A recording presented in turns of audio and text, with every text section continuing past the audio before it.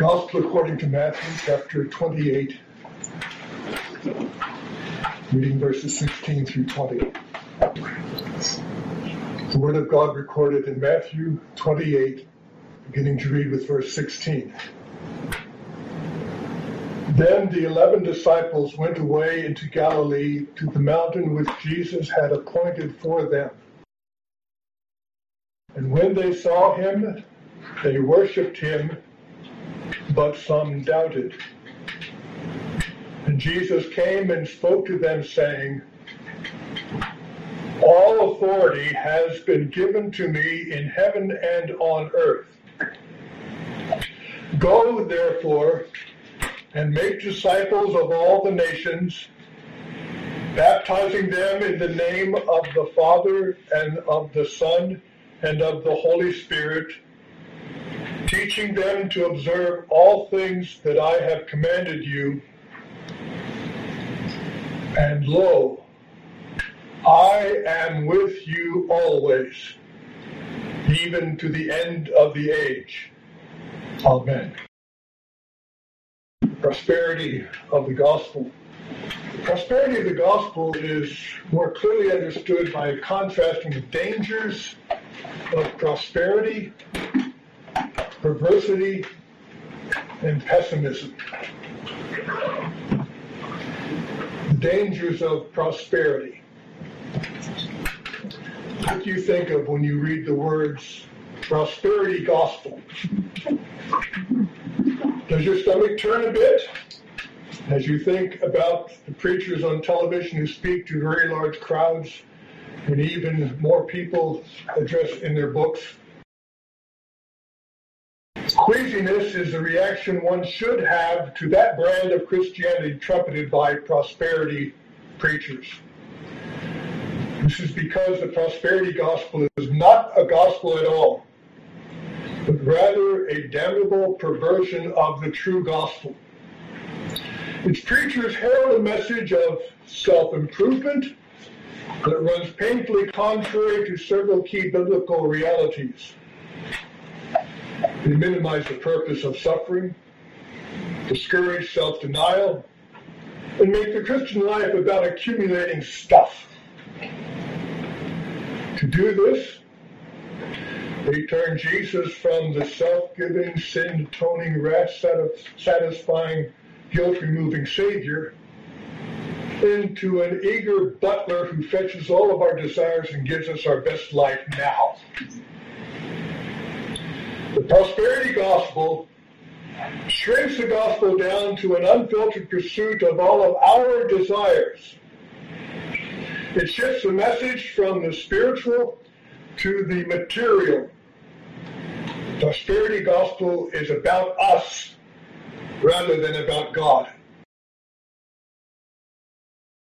The dangers of perversity. What do you think about the current condition of our nation? Is the media truthful? Is our Constitution honored? Are our politicians honest? Are the sexual preferences that are promoted biblical? Are our law enforcement officers respected? Can we trust our health officials? Are our schools safe? Are our elections reliable? Are our borders secure? Are our unborn children protected? Is the meaning and the intent of the two genders that God created preserved? Is our responsibility of self-defense threatened? Are our freedoms of speech and worship protected? Are our differences about race, gender, inclusion, diversity, equity, entitlement expressed with honesty and goodwill? What about the availability of pornography? What about the redefinition of marriage? What about substance abuse and the use of social media? What about the rise of the dictatorship of relativism? Isn't this a dangerous time of perversity? danger of pessimism. How shall we discern the times in which we live? For God's people, it is not the news media, nor podcasts, nor our analysis, whether we tend to be optimistic or pessimistic, but God's Word. The Bible is the source of our understanding of the revealed will of God and our understanding of the world in which we live. The major concern confronting us is evil. How can a good, and all-powerful God allow evil to exist? Is he sadistic or is he impotent? Those are not the only options. A very powerful God in control of all things, who is very loving, has a plan that will realize his kingdom on earth in such a way that allows evil and suffering. His wisdom is above our wisdom. We are not in position to challenge his wisdom and plan. What we expect about the kingdom of God and the prosperity of the gospel is not important. What Christ expects is. That is supremely important. The expectation of Christ for his kingdom on earth between the two advents is stated in what is named as the Great Commission, recorded in Matthew 28, 18 through 20, which reads, "And Jesus came and spoke to them, saying, All authority has been given to me in heaven and on earth. Go therefore and make disciples of all nations, baptizing them in the name of the Father and of the Son and of the Holy Ghost, teaching them to observe all things that I have commanded you. And lo, I am with you always, even to the end of the age." We have to understand that when we speak of the Great Commission, it is not the Great Suggestion. It is not the grand idea. It is not an essay on manifest destiny. It is the mandate from the King of Kings, who possesses all authority in heaven and on earth. We say that Jesus is the Lord of the church and that we believe in him. That means we must obey this mandate he has given us. The flow of the statements reminds us of the structure of covenants. The Great Commission begins with the identity of the great sovereign. All authority has been given to me in heaven and on earth. Then it outlines the duties of grateful subjects. Go, teach, baptize. It concludes with promises of continuity and completion. I am with you always to the end of the age. We may identify three themes. In verse 18, the greatest authority. In verses next half of verse 20, the greatest assignment. In the last half of verse 20, the greatest assurance. The greatest authority, verse 18. Jesus uses all in the distributive sense. In every realm of human endeavor and in the culture, Jesus possesses authority for that area to be conducted properly. Jesus says that all authority in heaven and earth has been given to him. We might think that since he is the Son of God, therefore, by definition, he has all authority in heaven and on earth. However, Jesus isn't thinking of himself here as the eternal Son of God, but as the God-man. He is thinking about himself as the one who has taken our flesh, has borne our sins on the cross, has risen from the grave to be our Lord and Master. He is thinking about the way he came into this world, took our human nature to do something unique. Thus, he received all authority as God incarnate. When Jesus says that all authority in heaven and earth has been given to him, he is summarizing everything that he came to do. He is telling his disciples that he has actually been obedient to the Heavenly Father where Adam was disobedient, and we likewise. He has won the victory over the powers of darkness that ensnared our first parents. He has offered himself as a sacrifice to the Heavenly Father. He came to redeem sinners and to bring them back to God. Remember what he actually said on the cross? As the Son of the Heavenly Father, he cried out, "It is finished." Now he tells his disciples, because I have done everything that needs to be done, all authority in heaven and earth, all dominion in the cosmos is mine. That is who he is. What a magnificent testimony and a very simple explanation of who Jesus is and what he has done. His authority is amplified by the promises of Scripture. Abraham was promised that all the nations of the earth shall be blessed. More specifically, God said, I will make your descendants multiply as the stars of heaven, and in your seed all the nations of the earth shall be blessed. This promise is assured by the Messiah in Psalm 72, verse 17, where it is declared, His name shall endure forever. His name shall continue as long as the sun. All and men shall be blessed in him. All nations shall call him blessed. Micah 3, verse 12 affirms this promise by writing, all nations shall call you blessed. In Galatians 3, verse 8, Paul writes, and the Scriptures, foreseeing that God would justify the Gentiles by faith, preached the gospel to Abraham beforehand, saying, in you all the nations shall be blessed. Nations are blessed only because Jesus now has the greatest authority. The greatest assignment.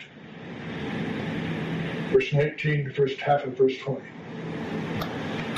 This assignment is actually a series to focus on two things. The first is the enormous privilege to preach the gospel. The second is the enormous privilege to believe the gospel. The first enormous privilege is that they are to go into all the world. They are to make disciples of all nations. They're going to do this by two things. The first is by sharing the privilege of baptism with those to whom they speak the gospel. The second is giving directions to those who believe the gospel. The privilege of baptism is this: baptize them into the name of the Father and the Son and the Holy Spirit. Nobody in the Old Testament ever said that. This is a real indication that Jesus is teaching us something about the very character and being of God that was never clear to anybody. When any Orthodox Jew came to a passage in the Old Testament where the name of God is translated Lord or Jehovah, they would not pronounce it, but they would say and substitute by saying the name. God's name was too holy to be vocalized. But now, Jesus says, there is a way true believers pronounce the name of God, Father, Son, and Holy Spirit. The second enormous privilege is to believe the gospel is explained as the teaching to observe all things that Jesus has commanded. That is a beautiful statement for those who enjoy fellowship with the triune God. That is a majestic summary of how we live the Christian life, which is to do everything Jesus said. Here is another way to explain the enormous privilege of baptism. Baptism is not what the church does by removing original sin, as stated by the Roman Catholic Church. Baptism is not what the sacrament does by saving unless it is resisted, so stated by the Lutheran Church. Baptism is not what the believer does by confessing his faith, as stated by the Baptist Church. Rather, baptism is what the Lord does by expressing his ownership, as stated by the Reformed Church.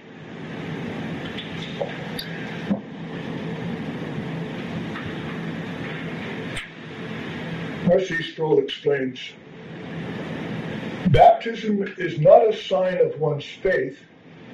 It is a sign of the faithfulness of God to give all of his Son to all who believe.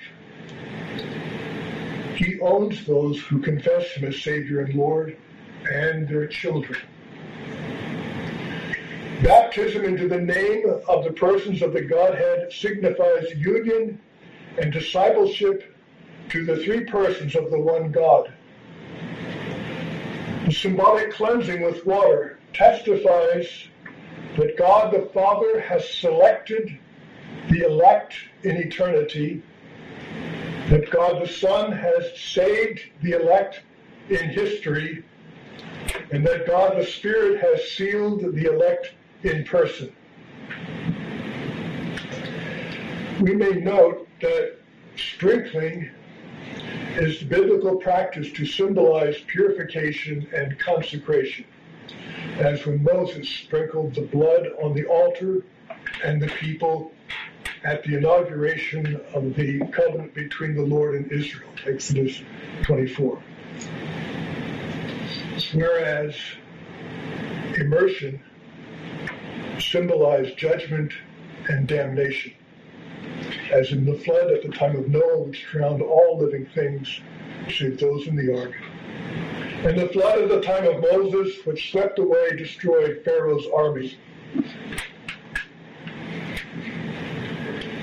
Think again about the enormous privilege to believe the gospel. The gospel tells us three things we need to know: the greatness of our sin and misery, how we are redeemed from all our sin and misery, and how we are to be thankful to God for such redemption. The greatness of our salvation is revealed in that Jesus saves from the punishment of God against sin, justification, from the power of Satan over sin, redemption, from the pollution of sin in persons, sanctification, from the presence of sin in eternity, glorification. The Great Commission tells us that Christ has all authority and calls the church to make disciples of all nations. Christ is building his church. The gates of hell will not prevail against Christ and his church and their onslaught against Satan's kingdom. Christ has bound the strong man and is now spoiling his house. Satan is bound so that he cannot deceive the nations anymore. Other texts indicate that all nations will turn to the Lord. The scriptures are clear about the turning of the nations. We read in Isaiah 9, verses 6 and 7, "For unto us a child is born, unto us a son is given, and the government shall be upon his shoulder, and his name shall be called Wonderful Counselor, Mighty God, Everlasting Father, Prince of Peace. Of the increase of his government and peace there will be no end. Upon the throne of David and over his kingdom, to order and establish it with judgment and justice from this time forth, even forever. The zeal of the Lord of hosts will perform this." Daniel prophesied the success of the greatest assignment in the imagery of a divinely cut stone smashing the statue of the kingdoms of man in these words: And in the days of these kings, the God of heaven will set up a kingdom which shall never be destroyed, and the kingdom shall not be left to other people. It shall break in pieces and consume all the kingdoms, and it shall stand forever.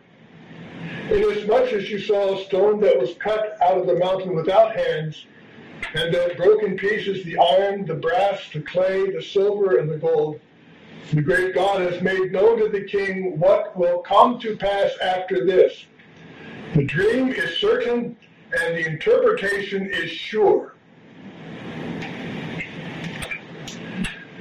John prophesied the success of the greatest assignment in the imagery of the rider on the white horse in these words. Now I saw heaven opened, and behold, a white horse. And he who sat on him is called Faithful and True.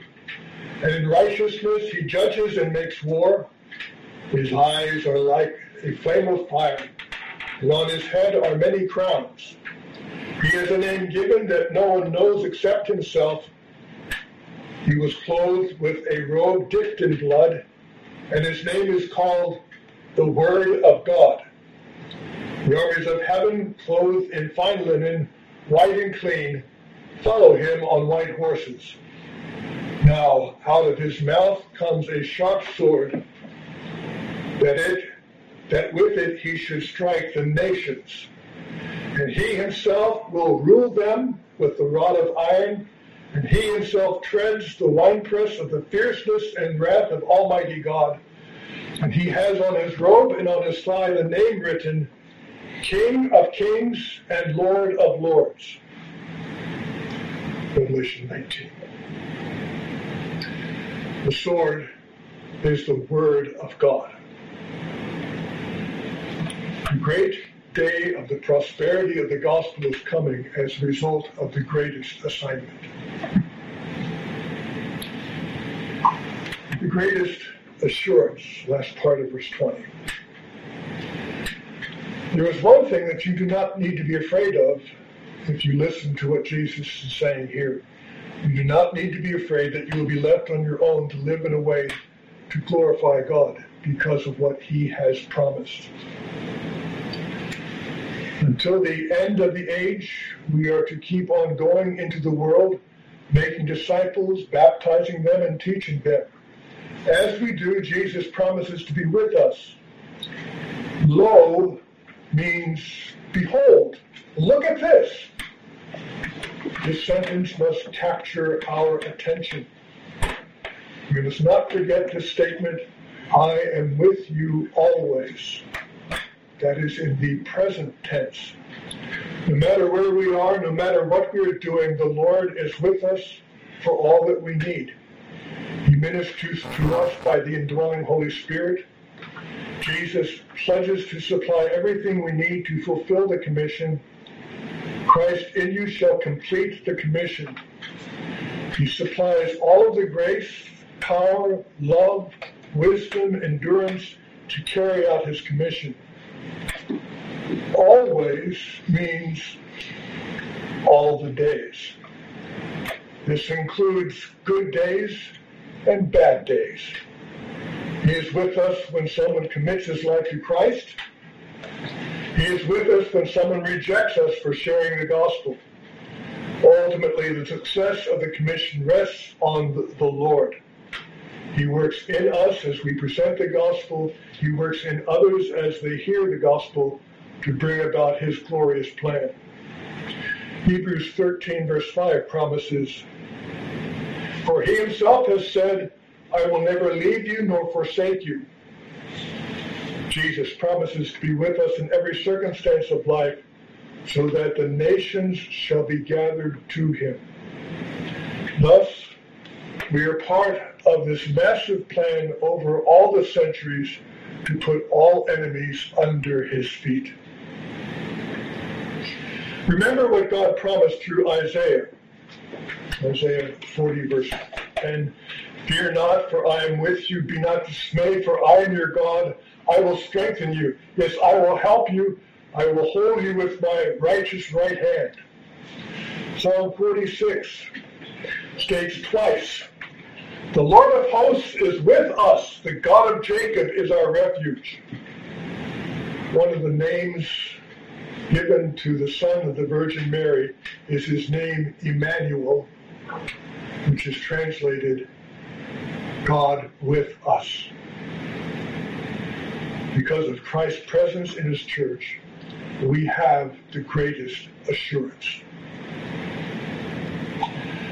An excellent summary of Christ's expectation of what will happen between his two advents is taught in the second petition of the Lord's Prayer. Westminster Larger Catechism 191 explains the petition as follows.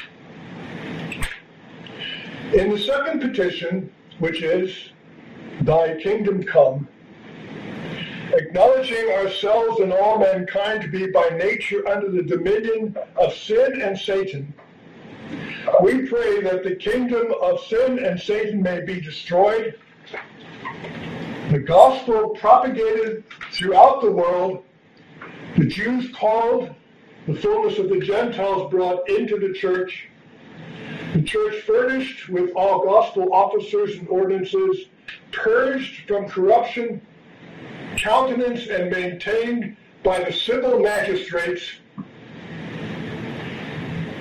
that the ordinances of Christ may be purely dispensed and made effectual to the converting of those who are yet in their sins, to the converting and comforting and building up of those who are already converted, that Christ would rule in our hearts here and hasten the time of his second coming and our reigning with him forever, and that he would be pleased to exercise the kingdom of his power in the world as may best conduce to these ends.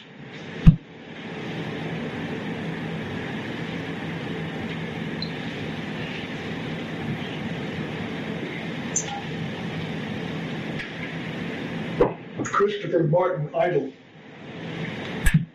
a British hymnist and priest in the Church of England, wrote, All authority and power, every status and domain, now belongs to him who suffered our redemption to obtain. Angels, demons, kings, and rulers, over all shall Jesus reign. All nations owe him worship, every tongue shall call him Lord. How are men to call upon him if his name they have not heard? Therefore go and make disciples, preach his gospel, spread his word. All the clear commands of Jesus must be heeded and obeyed. Full provision for our weakness in his teaching he has made. In the gospel words and symbols, saving truth to us conveyed. All the time he will be with us, always to the end of days, with his own believing people who keep steadfast in his ways. God the Father, Son, and Spirit bless us, and to him the praise. In the Great Commission, the greatest authority, assignment, and assurance, Jesus commands the discipleship of the nations. All nations shall become his disciples. Because he expects this to be done, all the nations shall be baptized in the triune name of God, put the claim of God's ownership on them. The Great Commission is not great because of what it attempts, but because of what Christ commands. Jesus has conquered sin and Satan and death. Therefore, teach the nations all that Jesus commands. Further, he promises to be with his church throughout all the ages to see that this task is completed. The Lord Jesus Christ expects the prosperity of the gospel. Do you expect the prosperity of the gospel? Our gracious God, we ask that you would fill our hearts with the wonder, the power of the saving work of Jesus Christ, and a renewed respect for the command that you have given to the church. Here we live some 2,000 years after the resurrection of Christ. We have brief mission statements of what is happening that we can see around us. You have called us to bear testimony unto you, to proclaim that Jesus Christ is Lord. And you have assured that this greatest assignment shall be accompanied by the greatest assurance that you shall fulfill your word, causing all nations to bow before you. May we see the increase of your kingdom, both around us and in us, that Jesus Christ might be praised. We ask these things in his name. Amen.